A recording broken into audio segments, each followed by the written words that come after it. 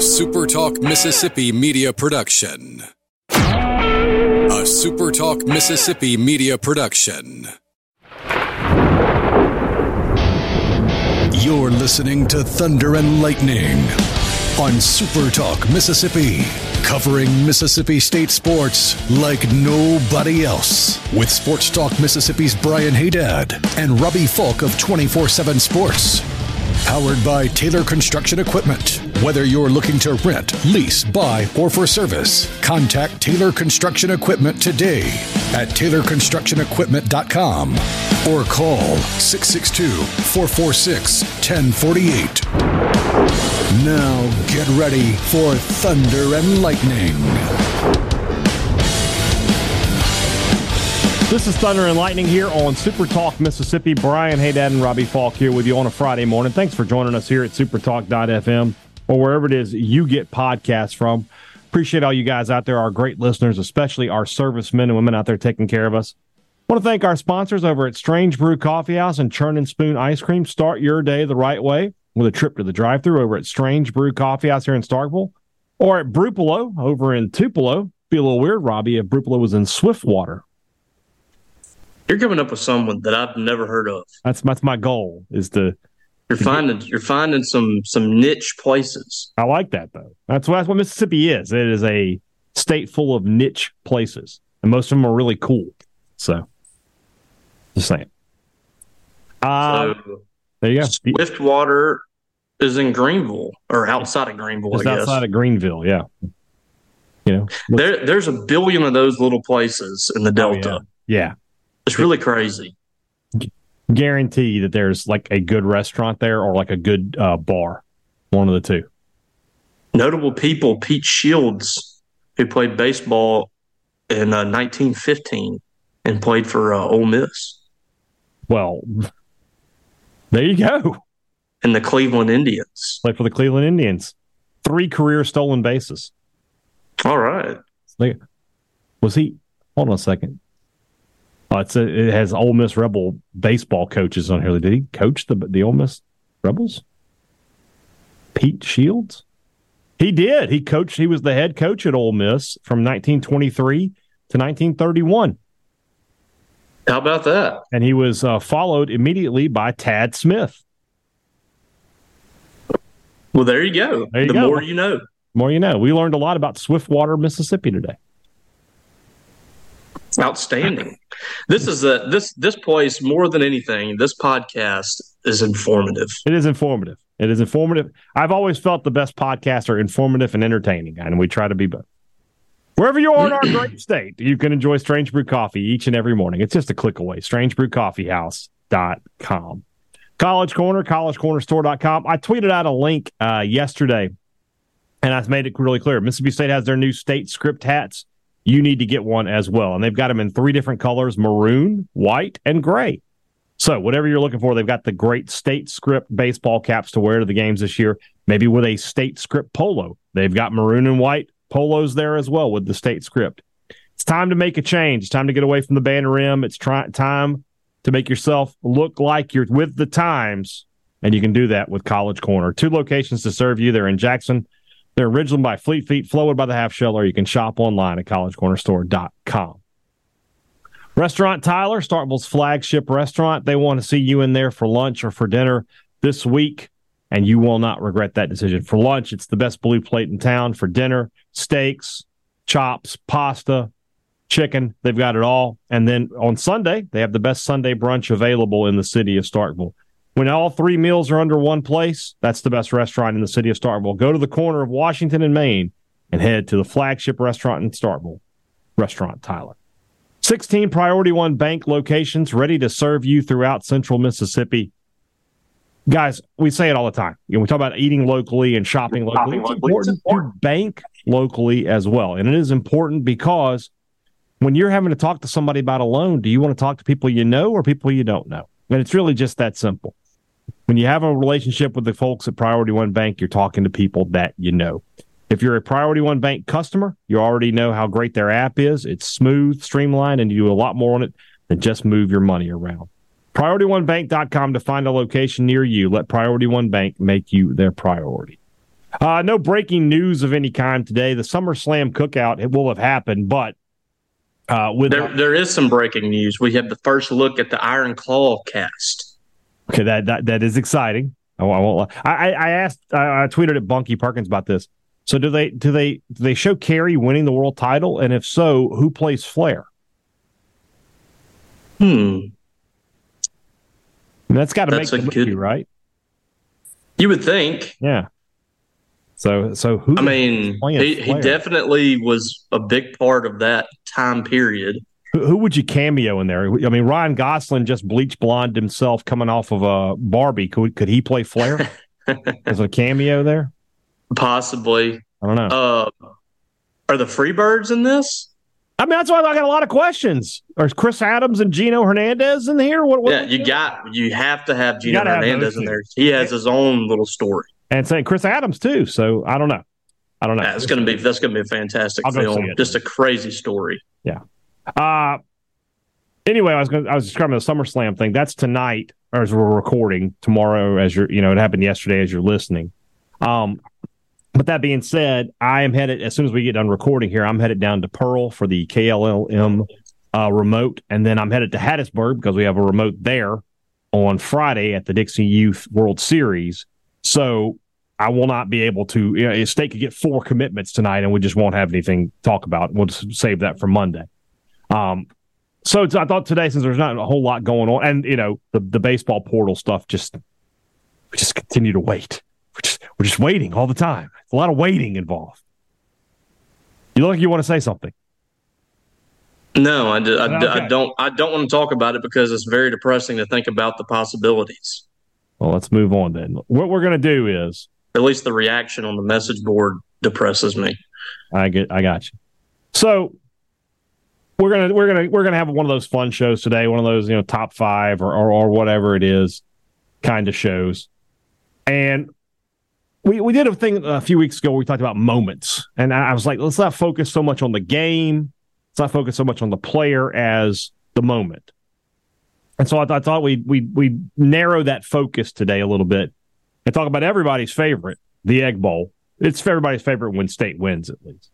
And so Robbie and I each have, and I'm sure I would imagine we probably have a couple that are the same, but our favorite Egg Bowl moments. And Mr. Falk, I will concede the floor to you. You can go first. Okay. You know me, I like to do a traditional top 5. That's how I do things.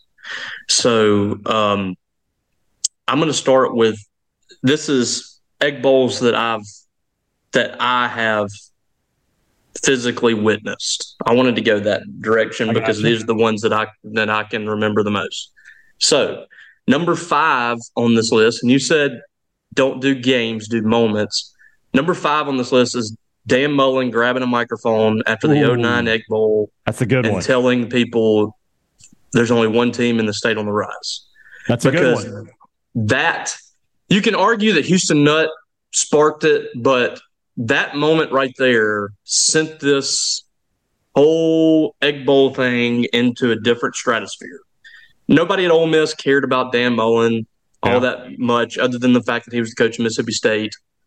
This was the start. This was the T-Sun. We're going to put their jerseys on the ground to step on them. We're going to put stickers and urinals and pee on them. This was the start of it all. I feel like this really sparked it. And throw into there that Ole Miss at this point has gone to the Cotton Bowl the year before, and they come into Starkville in that game thinking they're going to the Citrus Bowl. They think the glory days are back with Houston Nutt, and they're about to become a big-time power, and Mullen really threw it in their face. It really was a shift. Like that game was a shift of everything, because right after that, they had that terrible season in 2010, lost to Jacksonville State that year. State just kind of went through the motions and beat them in Oxford in the Egg Bowl, and that was it for Houston Nutt the next year. So that was really kind of the start of it. Really was shifting. Mississippi State went from 5-7 to competing for 10 wins the next year. Ole Miss immediately started tailing a little bit. So, those next 2 years, it was all Mississippi State, and Ole Miss was starting to dwindle. And that I feel like that Dan Mullen kind of coming to power and Mississippi State kind of taking over the rivalry again, that sparked Ole Miss really digging deep and trying to find it to make it a more, back and forth deal. And Dan Mullen really, I think, threw a match on the fire here. What's funny is State tried to make that a thing. You remember the next season, they started giving Mullen the mic before home games. And it couldn't recapture the magic, right? I do remember, and I asked Matt Wyatt about this one time. Mullins, I think before they played Georgia, he said something about and we're going to win, and he just threw the mic at Wyatt, and Wyatt caught it. And I asked him, I was like, do you know he was going to throw that at? He's like, no idea. Had no clue he was about to throw the mic at me. But he caught it. That's a football player's reflex. Hashtag athlete. But the unscripted I don't know whose brilliant idea it was. Say, you got anything to say? Here's the mic. But to catch Mullen in the moment, all that adrenaline pumping, and say the words that he said, I mean, it was very similar. You go back to when Jackie Sherrill was hired, and he went back and forth with Billy Brewer, but it was nothing like that. It wasn't on the field in front of 45, 50,000 people with all that going on. It was really the first time, maybe in a lot of people's lifetimes, that Mississippi State really publicly took a shot at Ole Miss and let them know, hey, things are different now. Well, I think, when he was lost the game before, they lost the year before 45-0. Yeah. I think that just was flat out embarrassed. Yeah. I think that Mullen and Meyer had really pumped up all of that at Utah and like their rivalries there. And I don't think that he fully grasped what the Egg Bowl was. I thought that was going to be a fun little, we need to make this game important. But I don't think he fully grasped at the beginning how serious that this thing is. I mean, it's the whole whatever, all the stuff, all the rivalries that he had in the past is that on steroids. Mm-hmm. So I think that this was kind of like the next few years he saw just how big of a deal this thing was. Yeah, I agree. I agree with you. I think being on the field for that first one and seeing the intensity of it, yeah, that's a good call. That's a good call.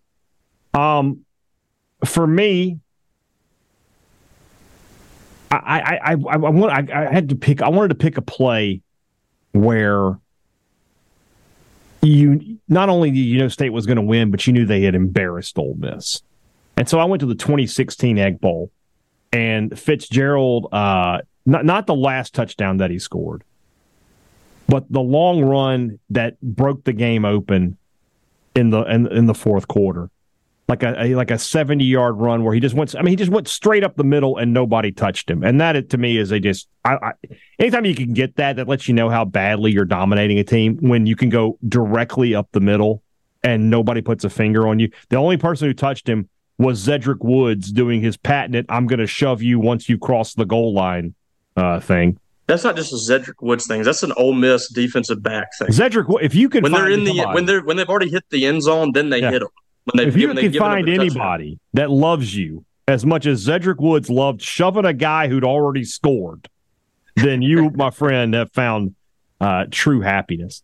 That game always stands out to me, especially for Mullen, who, that was a tough season, I think, for Mullen, because that team was a lot better than 5-7, but they were so poorly coached on the defensive side of the ball. Mullen had just been sold a bill of goods with Peter Sermon, had gone down there. I mean, I remember when we first met Peter Sermon and we first talked to him, and I walked out there thinking, this is a guy who could be a head coach in a couple of years. He's smart.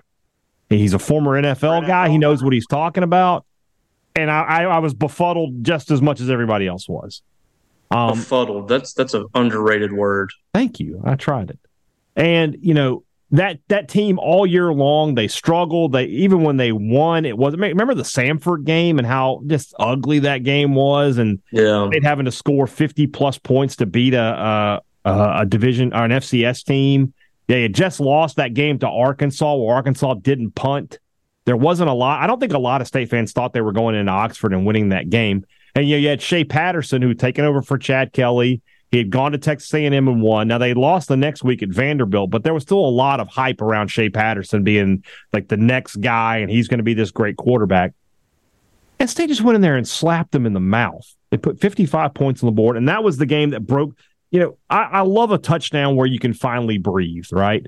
Where it's like, this is a close game. They're going back and forth. I think they're going to win, but they're going to be okay.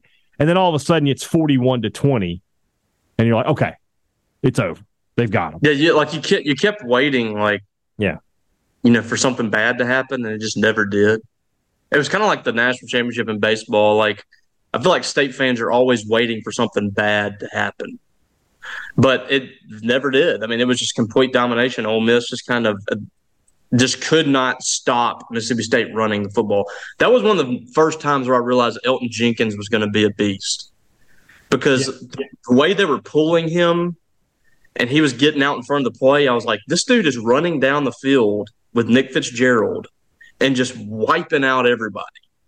And I think he was like a redshirt freshman, or something. Yes. And it was then I was like, this dude in this offense is going to be a monster. There's a play where he pulls out in front of Eris Williams in that game, and he's outrunning Eris Williams. I was like, give him the ball. That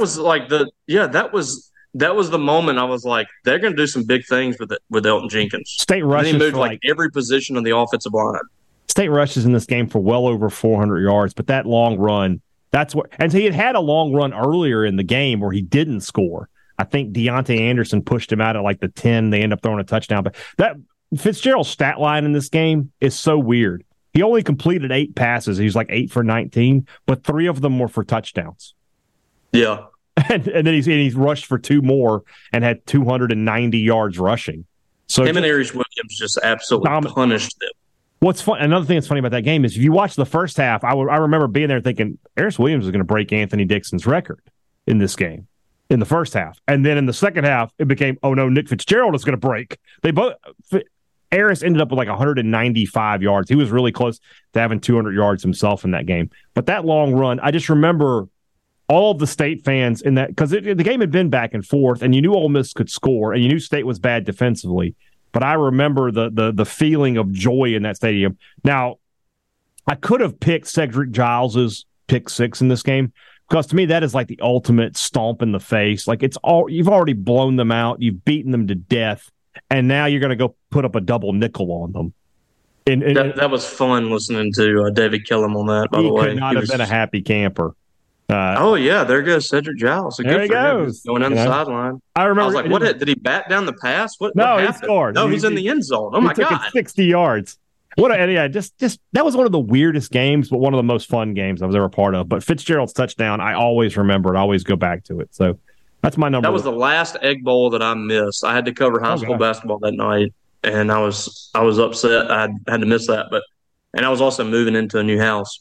But that was the last one I've missed. I've been to the rest of them since. All right, what do you got at number 2? Well, number 4. I'm counting down 5 to 4. That's right. Okay, go ahead. Yep. Number 4 on here, as far as moments are concerned, Derek Pegue's punt return in 2007. That's a good call. Now, this punt return tied the ball game. So I had, as I've said before, I had left the ball game. Yep, I was there. I didn't witness this moment, but this technically counts. We'll count. I had left the ball game. Was listening to this on the radio. Listened to Jack Crystal call this. I remember exactly where I was. It was on old 25 heading to Louisville. So Derek Pegue's the ball. The worst decision they could make here was that rugby style punt, because the ball just like bounces into Pegue's hands, and he got a full-on sprint. And when he broke through the first group, it was over. And when that happened, you knew Mississippi State was going to win that ball game, right? Because State had all the momentum.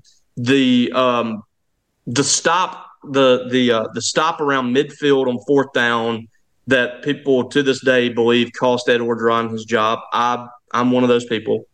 That completely flipped the game. State goes down, scores a touchdown with Anthony Dixon, I think, gets the ball game to 7 points, and Pegues takes this punt back. Adam Carlson ends up winning the game with a field goal. Mm-hmm. But yeah, that was the that was a turn. I was with you though. I had left. I left at when it was 14-0. I just couldn't take it anymore. I was like, I'm going home. They couldn't do anything on offense. I lived 5 minutes away. I was like, I've never had an easier drive home. By the way, there's nobody on the road. Everybody's at the game. And so I got home and I turned the game on TV and I watched everything unfold. And I was like, well, I'm going back to campus. And I went back to my tailgate spot and everybody's like, did you leave? I was like, I left.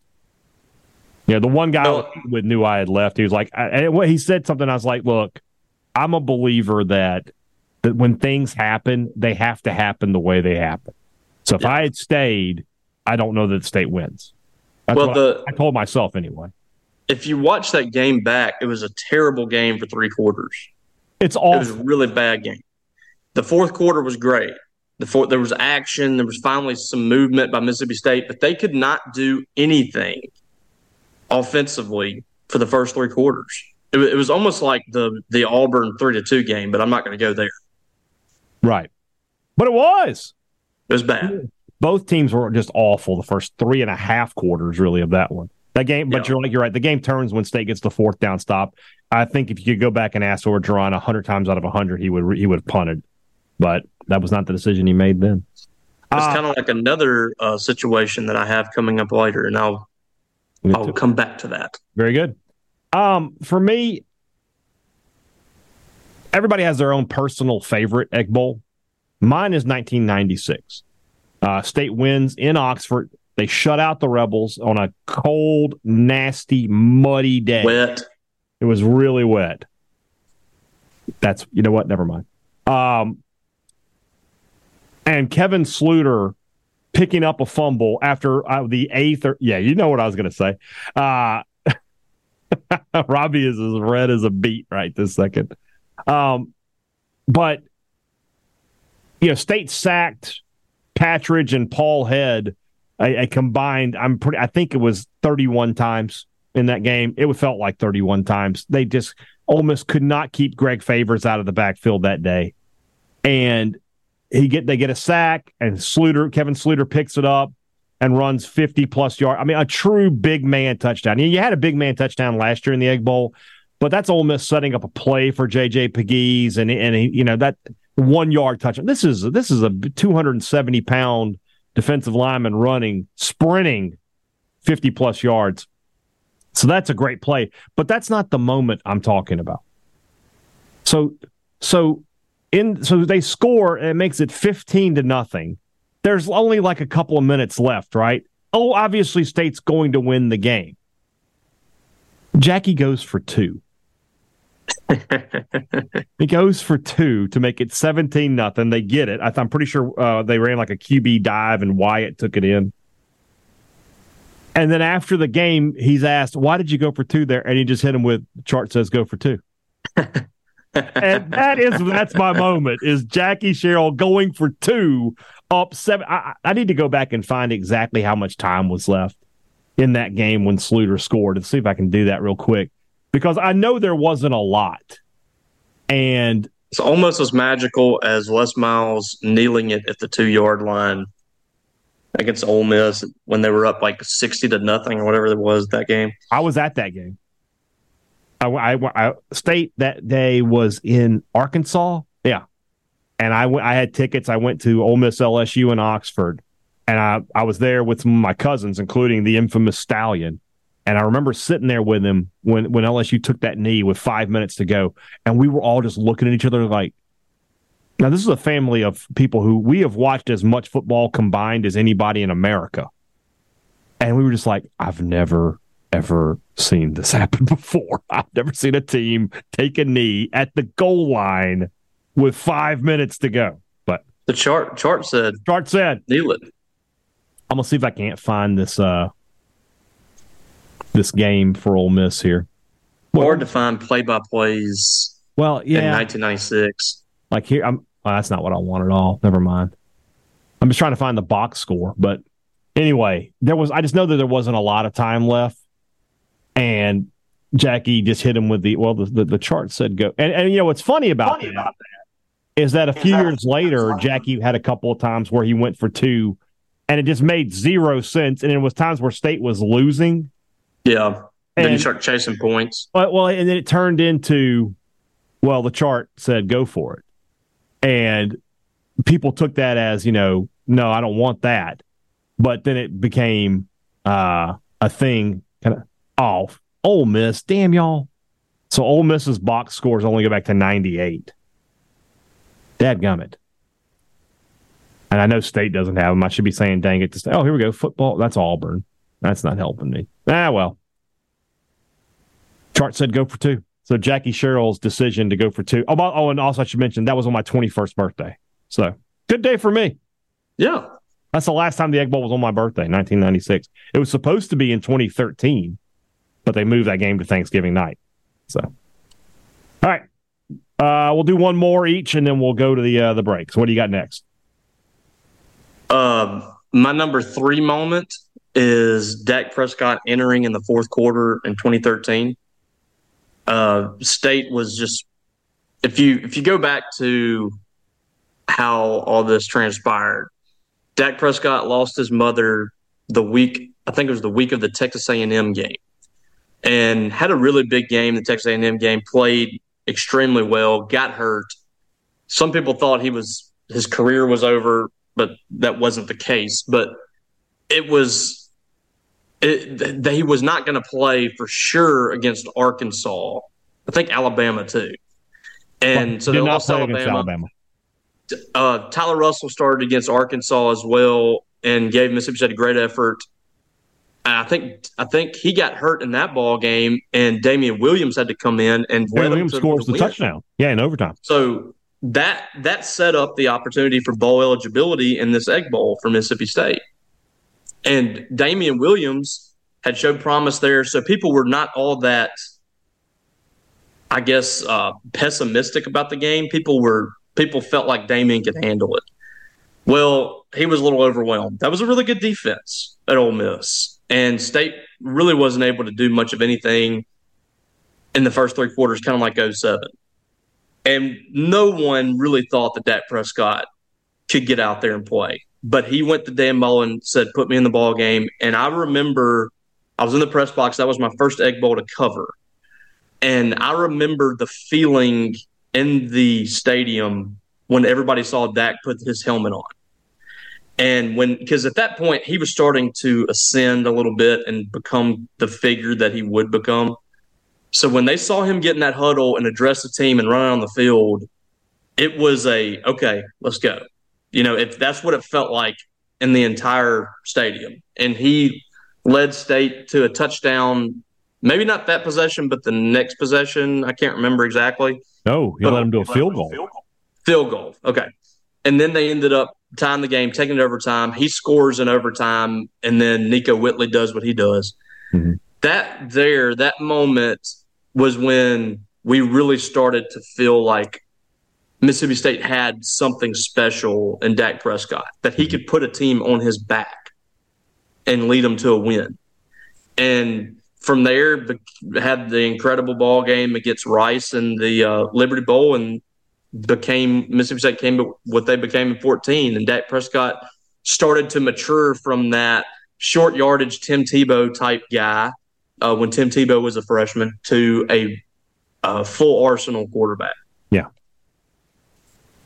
Yeah, that game was 10-7 in the fourth quarter when Dak comes in. That's right. Led him to a field goal. I remember led him Barry Wilson made an incredible grab on that drive on the sidelines. And then had a chance to win it in regulation, and Sobes misses it. And then they go to overtime, and you have all those incredible moments. And there's another moment from that game, and we'll talk about it right now, and that's the final play of that Egg Bowl, where Nico Whitley, who we learn after the game, had torn his ACL during the season and just said, F it, I'll play with a torn ACL. You think about an ACL tear nowadays. That's an injury where you're out at least 8 to 10 months, usually a year, and you come back and then you're good. And it's a pretty common injury these days. It happens. You have the surgery and you're fine. Nobody plays through a torn ACL except for Nico Whitley, evidently the toughest human being that ever lived. Dan Mullen started tearing up, talking about it in postgame. I had no idea. Nobody knew that had happened. But he had been playing the entire year on a torn ACL. Had an interception in this game as well. But he stripped Bo Wallace. Gets recovered by Jamerson Love in the end zone, who I always remember Jamerson Love has that brief moment you can see a little flash of him, like a millisecond, where he's like, do I bring this out? Yeah. Do I bring it? And then he realizes, no, just step out of bounds, and the game is over. So the crazy thing about Nico IQ too, there. Yeah.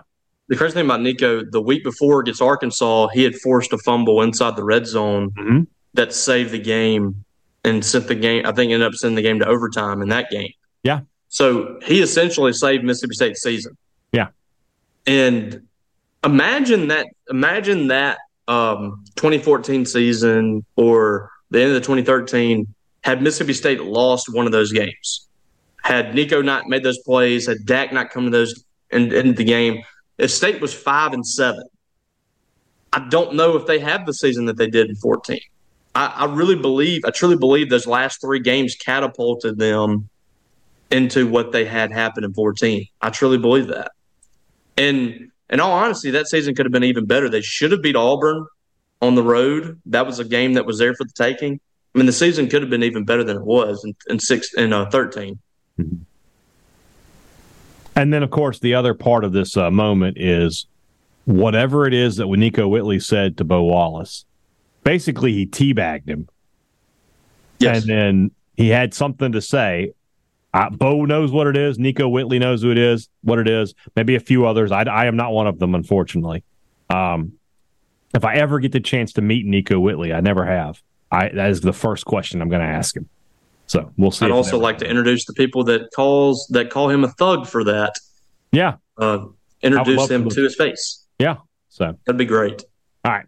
Let's move on into the rest of the show. That's brought to you by our good friends over at the Mississippi Beef Council, who want to remind you that beef is what's for dinner this weekend and every weekend. Grilling season still going on strong here in Mississippi. That means you need to be firing up the grill. I ate a steak last night. I had never had a flat iron steak before, but that is a good piece of meat.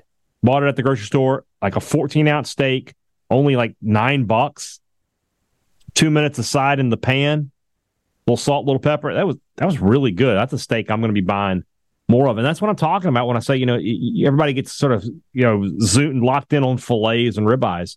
There's so many great cuts of steak available for you every day when you go to the grocery store, when you go to the meat market. So check them out. Talk to your butchers. Talk to your meat market guys. They know what's up, and they'll set you in the right direction. Beef, it's what's for dinner, thanks to our friends at the Mississippi Beef Council. Two Brothers Smoked Meats in the heart of the Cotton District is the place to find smoked Southern soul food. If you're going to be in Starkville, you need to make a trip to Two Brothers for some smoked wings, some pork rind nachos, and perhaps a prime rib sandwich. One of the best sandwiches I've ever had. It's great. The people are great. Great patio. They've got live music on the weekends. It's just an awesome experience every time you're at Two Brothers Smoked Meats in the heart of the Cotton District. Great products and great service is what every business likes to promise you. They deliver it to you at Advantage Business Systems, and they have for 48 years. And nobody's staying in business that long unless they are taking care of their customers. So when you need technology for your business, call Advantage Business Systems. And then if you need service, you call them back and you talk to the same people who made you the sale. That's the difference between being a neighbor and being a number. 601-362-9192, or you can visit them online, absms.com. Find out how Advantage Business Systems will help your business do business. It's hot outside. You need to cool down with a sweet treat from our good friends at Dolce, 509 University Drive. A lot going on under one roof. Open 7:30 Tuesday through Saturday. They're there for breakfast with coffee, bagels, and breakfast sandwiches. They're there for lunch with a great selection of artisanal grilled cheeses. And then whenever you want, there's gelato, there's milkshakes, ready to cool you off. I mean, Robbie is sweating now. I mean, I wish you could see this. Man, the man is just covered in perspiration. Robbie, you need to go to Dolce today, cool off with a delicious milkshake. I might have to do that.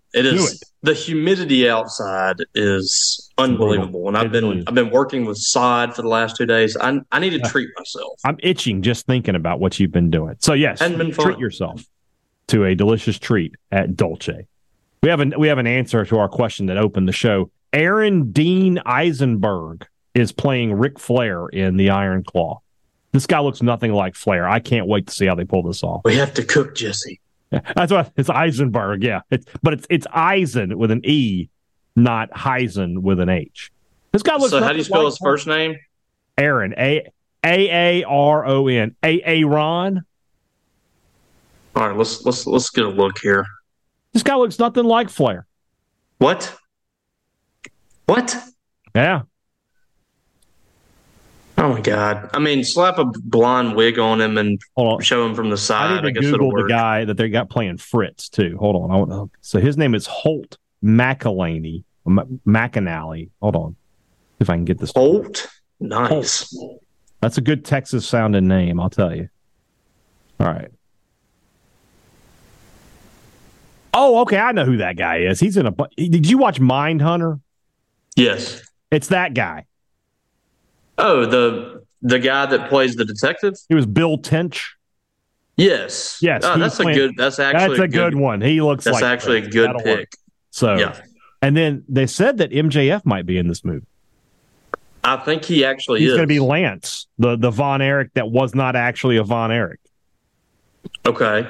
So I knew that he was going to be in the movie. I just didn't know what he was going to be. I guess this might be done before Mike was big in there because they have Carrie, David, who's the one who died first, and then Kevin that's who Zac Efron is playing. So when does this movie come out? Do they say? David was David the oldest? David was the oldest. He was the one that died in Japan in his hotel. Yeah. Okay. Yeah. So, and then the guy who's the bear is playing Carrie. The guy from The Bear. Are you watching The Bear? No. You know what I'm talking about? I know show on Hulu about the chefs. Yeah. Yeah. That the lead character from that is playing Carrie. He's built enough that I could see him as Carrie. So Efron is who? Kevin. Okay. You know, the only one that lives. The only one still alive. You knew Efron, the star of the movie. They had to keep him so he can be in their duration. Exactly. All right. What's your number? I'll go here so that you can go last. Number two. You've only done. No, I've done two. You done three? I've done Fitzgerald's long run in 16, Jackie going for 2, and Nico Whitley last play of the game. Okay, I thought you were just commenting on. Oh no! That was my moment. Was number 3. Okay. Interesting that we had the same game. Well, and also I'm not ranking mine, so I just sort of I could have said it anytime, but I decided to play off of yours since you already were there. Segue. I know. I'm a professional. I'm gonna go with a 98 Egg Bowl here. I should just say the whole game. That's the whole thing is a moment. The best moment was drinking champagne in the Grove underneath the Arch of Champions. Glad that you actually got some real champions to sit underneath that arch for you. It was fantastic. Bless you. Sorry. But to me, the play that breaks that game open is DeCenzo Miller's touchdown. That game was close. J.J. Johnson was hurt, and then the State really couldn't do a whole lot. They hit a couple of big pass plays here and there. They just missed on a couple of big pass plays here and there. But they throw a screen out to DeCenzo, who's a true freshman, by the way. This is his first year at Mississippi State. State had brought in 3 top-rated running backs in that one class. DeCenzo Miller, Justin Griffith, and Pig Prather. Now, Prather obviously goes to the other side of the ball, but they hit on all 3. All 3 of those guys were great college football players for Mississippi State. But Miller gets the touchdown there. Famously, he had some words for Ole Miss when he crossed the goal line. I will not repeat those words here, but if you know, you know. And then from there, State just has complete control of the game. It finishes with the Tim Nelson pick 6. It also finishes with some Ole Miss fan nearly taking Jackie Sherrill's monster paw right in the mouth because he said, if you go back and watch the video, somebody said something to Jackie and he goes after him, and the players are having to hold him back. And I just tell you, getting punched by Jackie Sherrill there will be internal trauma from that. I've said it many times. Yeah, he would have heard from somebody's daddy. Jackie Sherrill, I've said it many times on the show, has the biggest hands of any human being I've ever encountered in my life. For a guy that's pretty big, I don't have big hands, but I shook hands with Jackie once, and literally, like, two of my hands could have fit in his hand. I've never seen a human being with a bare paw like he has on the end of his arm. It's incredible. The guy must have been an incredible receiver in college because there's no way anything escaped his grasp. I've never seen anything like it. He was wearing a few rings on his fingers, too. Yeah, he had it like one of his Cotton Bowl rings. I mean, that thing had to have been like, he could have put my arm through it. It was it's freak of nature. That's why I love that picture of him and Tuberville shaking hands at the end of the Auburn game. And you can see his hand is just, it's halfway up Tuberville's arm. It's almost to his elbow. It's so much bigger. So and he probably squeezed the mess out of it too. Oh, you can tell. I've often, if I had money, I would commission a painting of that picture and hang it over my fireplace. I love it so much. But I wish Jackie Sherrill would run for Senate just so he could get into the Senate and debate Tommy Tuberville and then have to beat him again. Yeah, but that's the touchdown. Because that's where State wins the West, you know.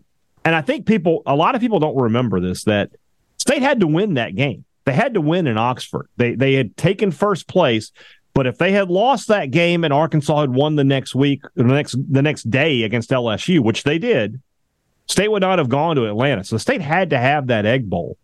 And, you know, you've got everything else going on. Tuberville's lied to everybody. And of course, that's, you know, like a par for the course. But, you know, he tells everybody he's not going to Auburn, but he's going to Auburn. He's getting on a plane the next day, and he's headed to Auburn.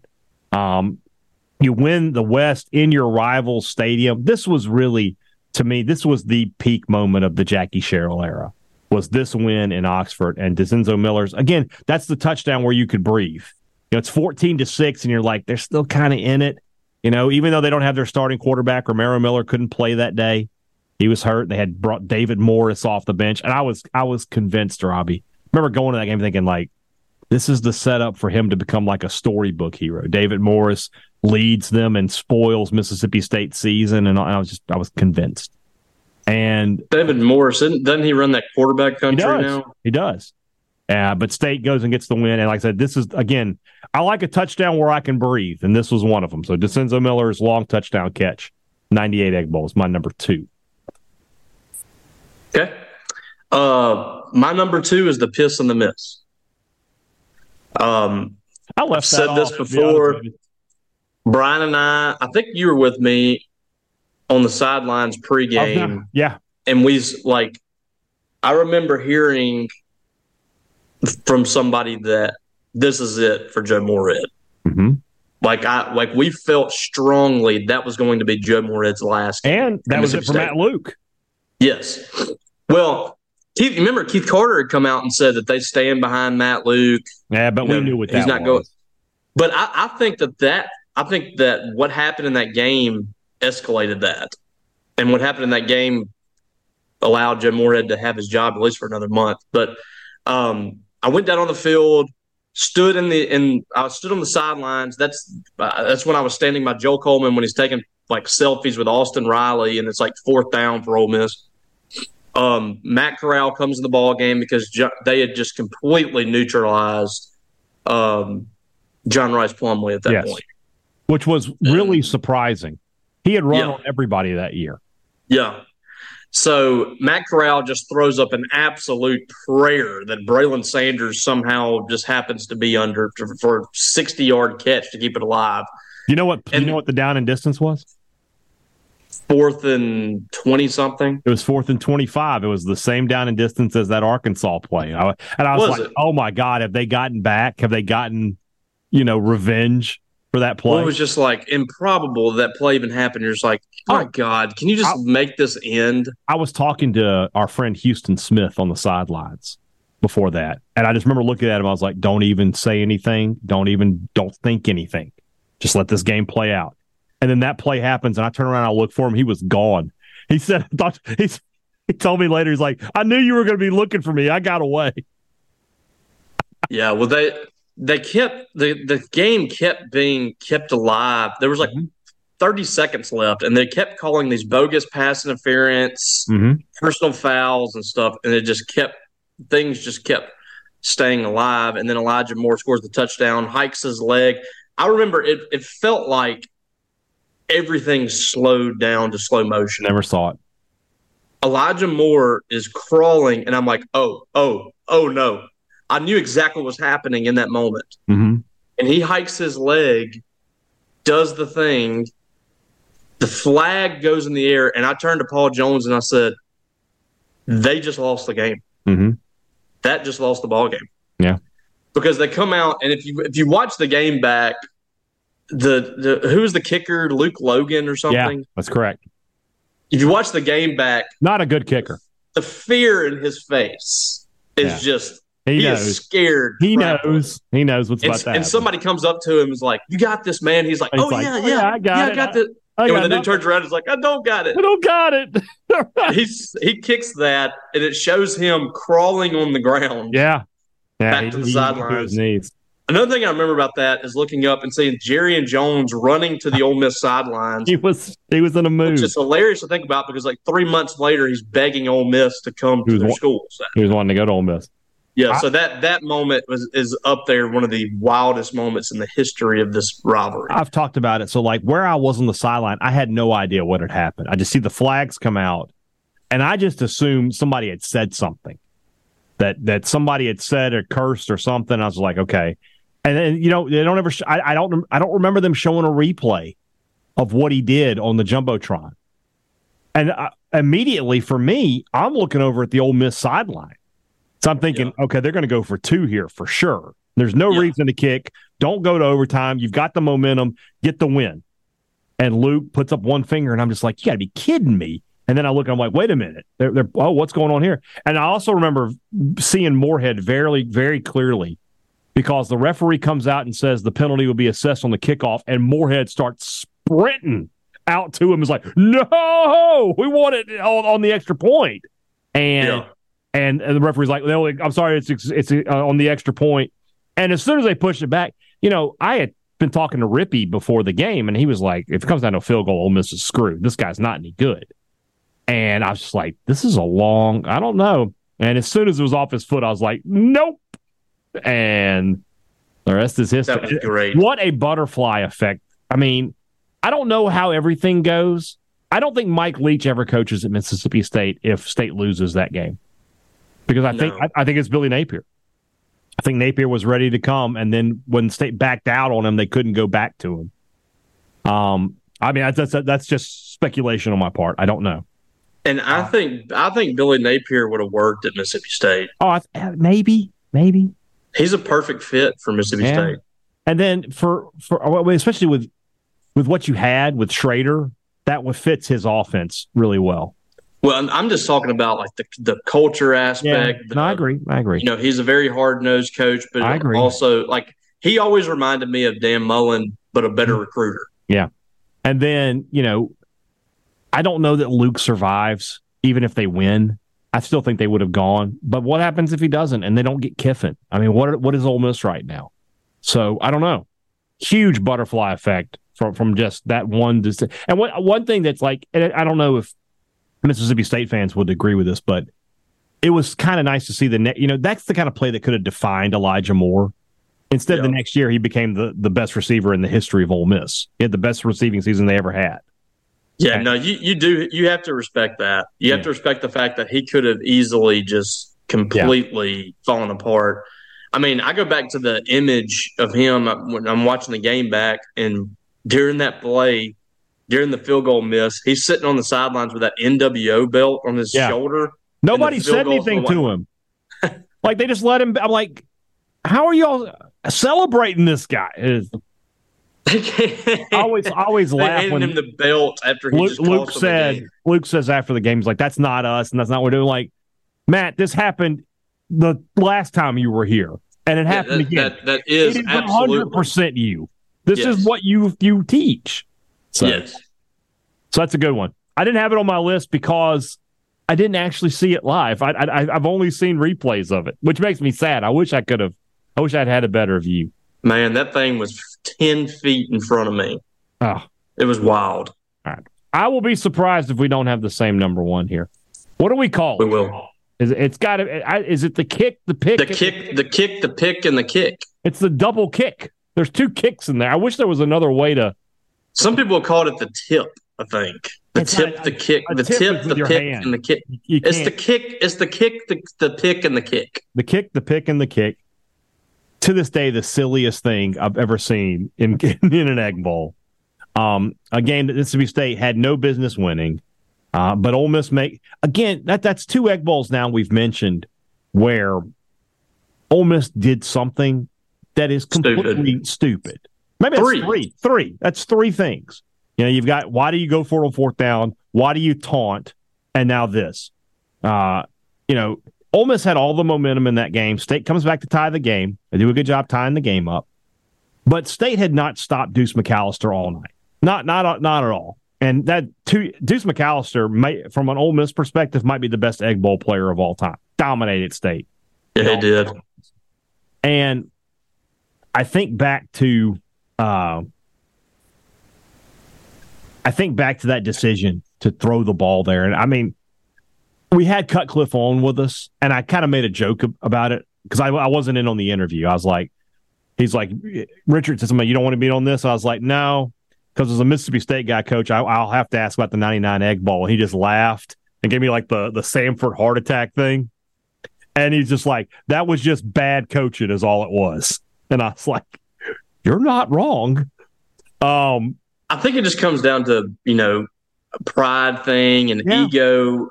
I think if you go back in time again, he would just go to the overtime and then take his chances in overtime. State hadn't done much offensively. They almost probably wins the game. Yeah. But they throw the ball on. Robert Bean is one of the most underrated players in MSU history. Because he played with Smoot, everybody remembers Smoot because he was so brash, and I love Fred Smoot, but Bean was so good his 2 years at State. The body control, because I agree with Kirk Herbstreit, he meant to kick that. He didn't just throw a leg up. He knows the ball is there. He's like, I'm going to try to get something on it. And he tips it up to Eugene Clinton. One of my favorite images of this, and if you go back and find this on video, you can see it, is as soon as the Eugene Clinton catches the ball, there's an Ole Miss assistant coach who hits the ground like he's been shot. He literally just collapses in agony as Eugene Clinton takes off. There's another great part to this play is right at the very end when Eugene Clinton is getting pushed out of bounds, Ole Miss tight end Adam Bettis is running towards the play, and MSU defensive lineman John Hilliard absolutely cleans him out. Left nothing behind. A play that would be completely illegal. It would be a 15-yard penalty today. But a total blindside shot. Pettis has no idea Hilliard is standing there, and he just crushes him. And I have watched that hit as much as I have watched any MSU highlight you'll ever see. When I had the 99 Year of the Comebacks VHS tape, I may have rewound that to the point where there was like interference on the videotape. They were like, okay, what's coming up? Just an unbelievable moment. And then, of course, it leads to Brian or Scott Westerfield's field goal. I always remember Mike Tirico's little like soliloquy at the end where he's talking about, for Jackie Sherrill and for Wayne Madkin, and he's like, and how your heart breaks for Romero Miller. And I was just like, not mine. Mine didn't break, Mike. It's my heart's never been fuller.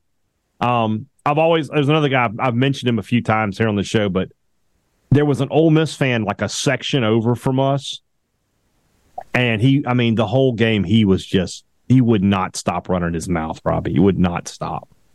When that kick came in, it was like flies to raw meat, man. Every state, there was like 20 state fans. They jumped over there to get in that guy's face. They show him on the broadcast. Like, you can't see it as well nowadays because it's not the same. But, like, he's just looking at the camera like, I hate everything. It's so funny. So all of that combined, but the moment of I remember, we had season tickets back then. And we were in section, I think it was at the time it was called section V, I believe. I had a pretty good angle, and I remember seeing that ball pop up in the air, and I can remember just going, oh.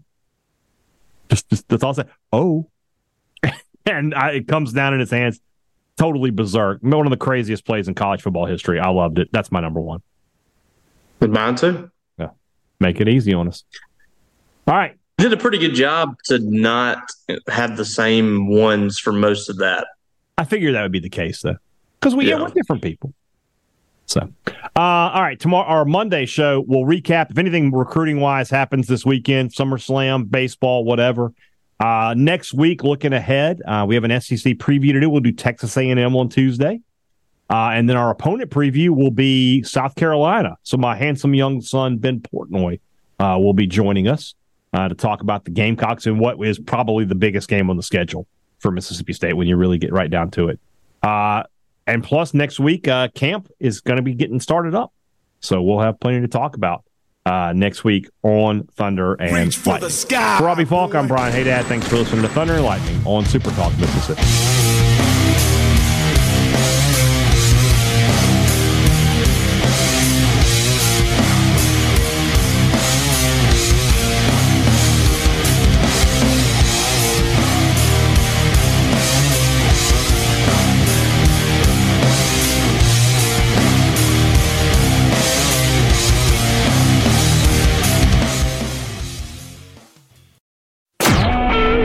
Super Talk Mississippi Media Production.